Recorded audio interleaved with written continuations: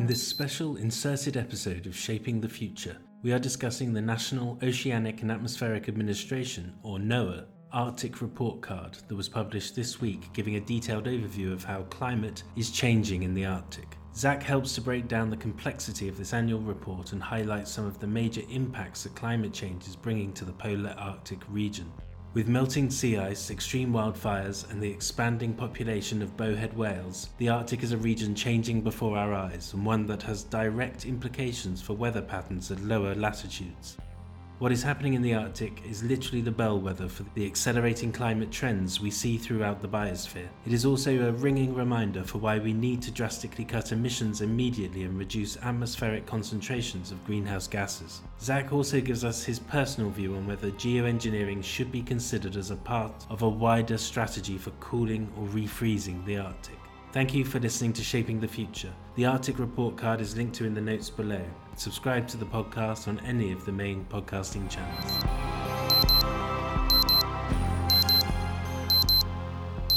Zach, thank you very much for joining me to talk about the Arctic Report Card. Can you tell us first, why do we need an Arctic Report Card and who does it inform? Yeah, the purpose of the Arctic Report Card is really to communicate the broad changes we're seeing in the Arctic, to provide a place where we can document all of the impacts to the Earth system, to the economies of people living in the Arctic, and sort of reflect, what those changes are looking like from year to year. And this particular year was actually the 15th anniversary of the Arctic Report Card, which started in 2006. And again, just to sort of address this growing need, at the time, the early 2000s, to document these changes ongoing in the Arctic. And is this also building on the fact that the Arctic really does interact with the rest of the climate system around the planet? Right. It's to document all of the components of Arctic climate change. I mean, we frequently discuss things like loss of sea ice and warming air temperatures, but there are so many other impacts and effects of Arctic climate change. So what's nice is this big report card, hundreds of pages, documents things like changes to wildfires or changes to like primary productivity in the oceans and whale migration. So all sorts of different impacts. And this is one place once a year where you can really document those changes. Okay, and which bit did you feed into with your work? Yeah, so I worked on sea surface temperatures. So that's that top layer, the ocean temperature at the top layer. And we're seeing, when there's an increase in air temperature and when there's a loss of sea ice, of course, we can infer that there would be warming ocean temperatures at the surface. So that's what we were really trying to document in our chapter, particularly looking at what the status of those sea surface temperatures were like at the end of summer, right around when that sea ice reaches its minimum point. And what did you find? We particularly found this year really striking warmth across the ocean waters nearest Siberia. So these regions, the names are like the Laptev Sea or the Kara Sea. And again, it's just the area north of Siberia. And the region we've really been talking about all year long for having heat waves over land, lack of sea ice over the summer, and all of those feedbacks really contributed to just sort of unprecedented warmth in some of those regions in the ocean. And what is the driver of this unprecedented warmth? The fact that it's so much amplified, or seemingly so? Yeah, I think you could attribute it to many things. One being, of course, the air temperature being warm, and another being sea ice, the lack of sea ice. So when you have a lack of sea ice over an area during the summer, then you're going to get more incoming sunlight from the solar radiation, which then gets absorbed into the ocean, really amplifying the warmth, particularly at that surface layer in the sea surface temperature range. And then there's new literature and research to suggest that warmth is also coming from underneath, from the deeper ocean, and particularly looking at how warmer ocean water is transporting into the Arctic from the Atlantic Ocean. So really looking at sea surface temperatures of the Arctic Ocean, you have so many players that are causing these amplified temperatures. And I guess one more important finding is, this is my sort of second year involved with looking at sea surface temperatures. So I'm pretty new, at least for being part of the report card. But what we see is overall the ocean is warming from year to year gradually. But it seems each summer there's sort of a hot pocket that's really, an area that's particularly striking, and it differs from year to year. So last summer, the warmest ocean waters were sort of towards Alaska's side of the Arctic, and this year we're towards Siberia. But really overall, the Arctic Ocean is warming. When we talk about that warming, we talk about the sea ice extent, which this year was particularly low. Now, obviously, the extent fluctuates with the time of year, but what's happening as well with the volume of the sea ice? Yeah, that's a great question. We talk about sea ice extent is primarily because we just have better satellite observations going back 40 years. But of course, the thickness of the ice is extremely important. And then if you take the area and multiply it by how thick it is, you get the total volume of the ice. And our observations are a bit more limited for this, but using some of our different tools we have in new satellites, we can infer that the volume of ice this year was at least the second lowest on record. And actually in October, some of the simulated observations of the volume suggested it was the lowest on record last month, or 2 months ago now. So it's not only that this summer featured really low sea ice extent, but it was also near record low volume. Okay. And of course, when you're talking about warmer ocean waters coming into the Arctic, that's going to melt it from the bottom up as opposed to we always imagine, I suppose, from the top down. Okay. One thing that caught my attention in 2020 was these wildfires in Siberia, which kind of sounds like an oxymoron. But what is causing them and what impact are they having as we continue to warm? Right. We continue, particularly the last few summers, we keep hearing about Siberian wildfires. And again, to note, Siberia is a really interesting place for weather. It's the most extreme place on Earth, in my view. You go from temperatures well below zero in the winter to temperatures almost 90 degrees Fahrenheit during the summertime. So huge extreme. And it's normal to have wildfires in Siberia in this summer. But what we're seeing now is just an unprecedented amount of wildfires, both in terms of the amount of the fires and sort of the area that they cover. And it's due to a couple reasons. One being the obvious one, warming temperatures, so it's hotter in the summertime. But we're also seeing impacts for the soil. So we're drying out the soil and the vegetation of the region. One of the big players this summer in particular was a lack of snow in the springtime. There was just normally parts of Siberia remain snow covered into early summer. And this year, the snow melted extremely early back in the spring. Therefore, allowing these soils and the vegetation to be exposed to this extreme heat that we had like in June. And that really was a contributor, I think, to the wildfires this year. And another part that the Arctic Report Card talks about is a greening of the Arctic, we call it.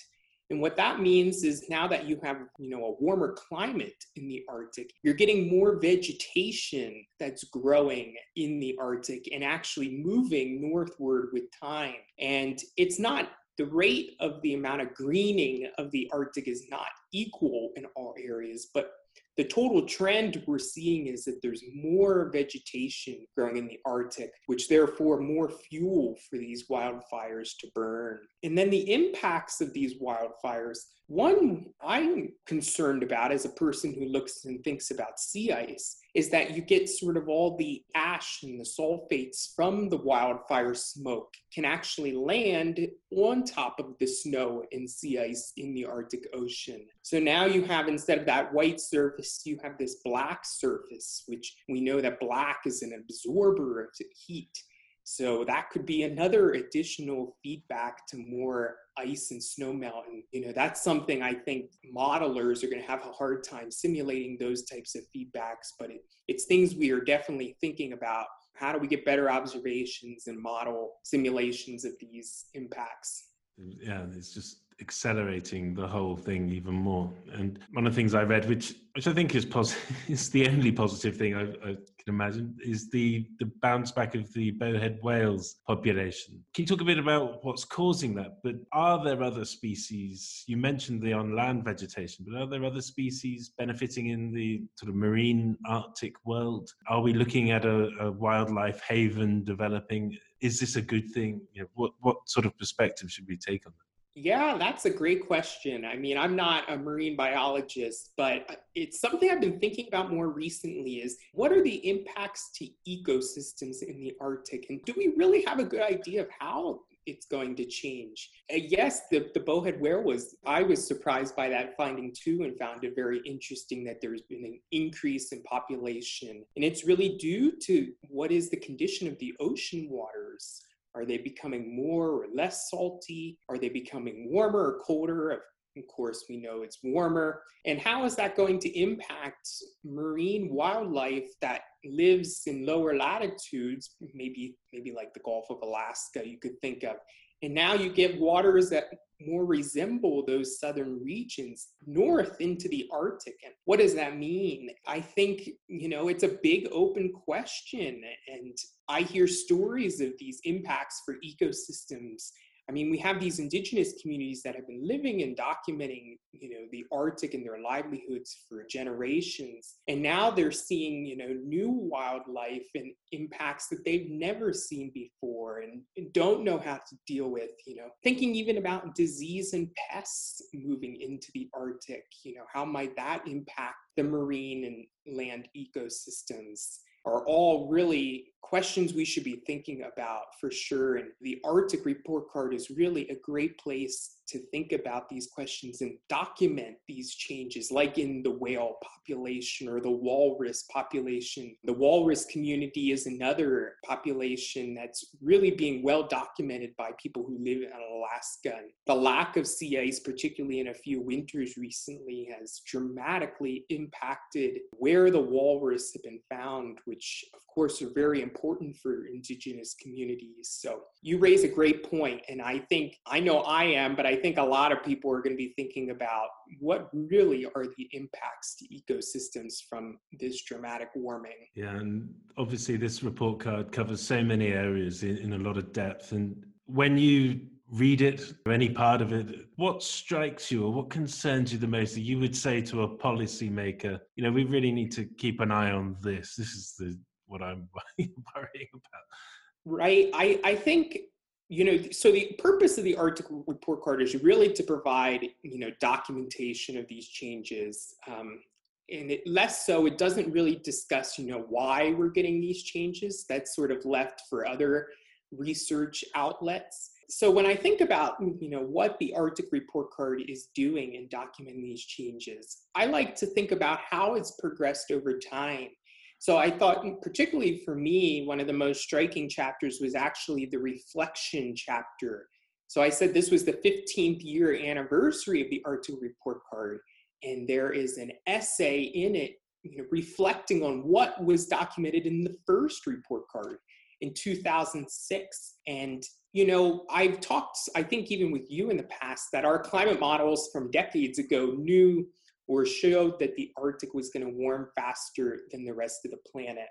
But even back in the 90s and 2000s, we were starting to see changes to sea ice and warming temperatures, but there was just not a general consensus on how bad it's going to get or why it's going to get this way. And that essay, reflecting on the Arctic Report Card, discusses that. Like back in 2006, we were really starting to see some significant changes, but we still didn't have, I think, the confidence we have today about how severe these changes are happening in the Arctic and how bad it might get in the future. So to me, that's what I like to reflect on, new knowledge that we've gained over the last 10 to 20 years about the Arctic and what changes we've already seen, what has surprised us, what has not surprised us. That's really striking to me. And another interesting note, in 2006, when they said, we were still a little more uncertain, the next summer in 2007 was an unprecedented sea ice year. At the time,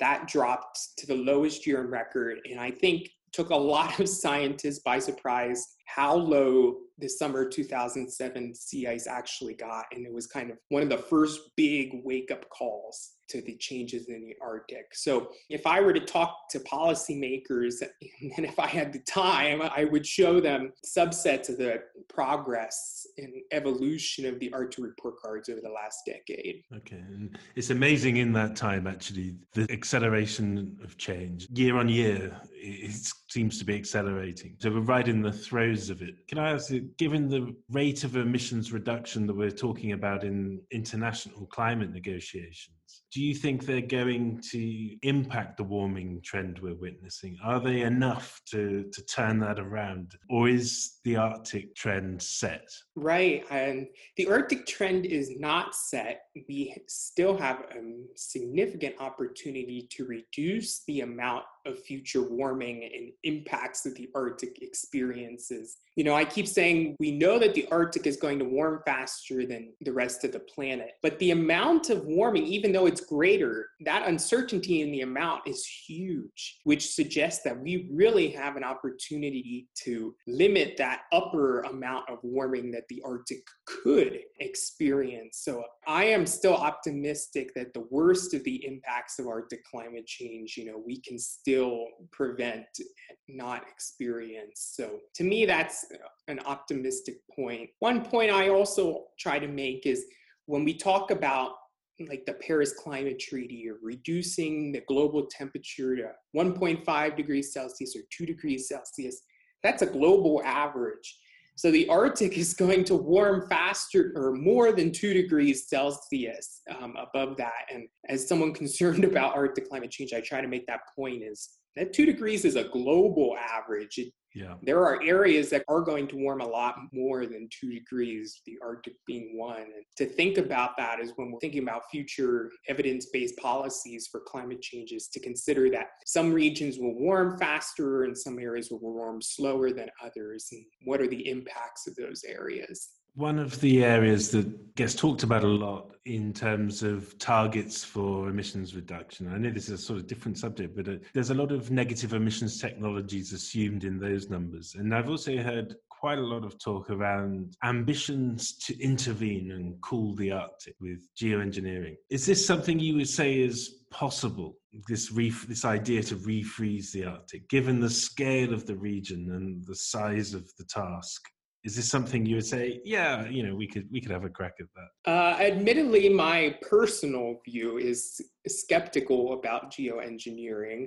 So my background is in meteorology and thinking about weather forecasts. And I know that the atmosphere is just chaos. There's so much noise in the atmosphere, and that's why the weather is unpredictable. Beyond a week, we still can't really predict whether it's going to rain at your house or not. So for me, thinking about modifying, the atmosphere affecting chaos and weather is scary. However, I think it's an important area to research, and I strongly encourage, the people who are working on these topics to research the impacts of geoengineering more and more. So I think that's an important point. I'm not an expert on energy solutions, but I think a solution to climate change is going to involve many solutions. It's really a portfolio of answers to solving, and there is no one right answer. So I'm open, to evidence-based policies that consider different solutions, and more research I always encourage, especially for a topic like geoengineering. So you say definitely don't take it off the table, but do the research. Yeah. Okay. Well, that's a great place to end. I think you've given us quite a bit of insight into what this report is. Obviously, we'll link to it in the post notes. So thank you very much. It's always good to speak to you. Yeah, no problem. Thank you.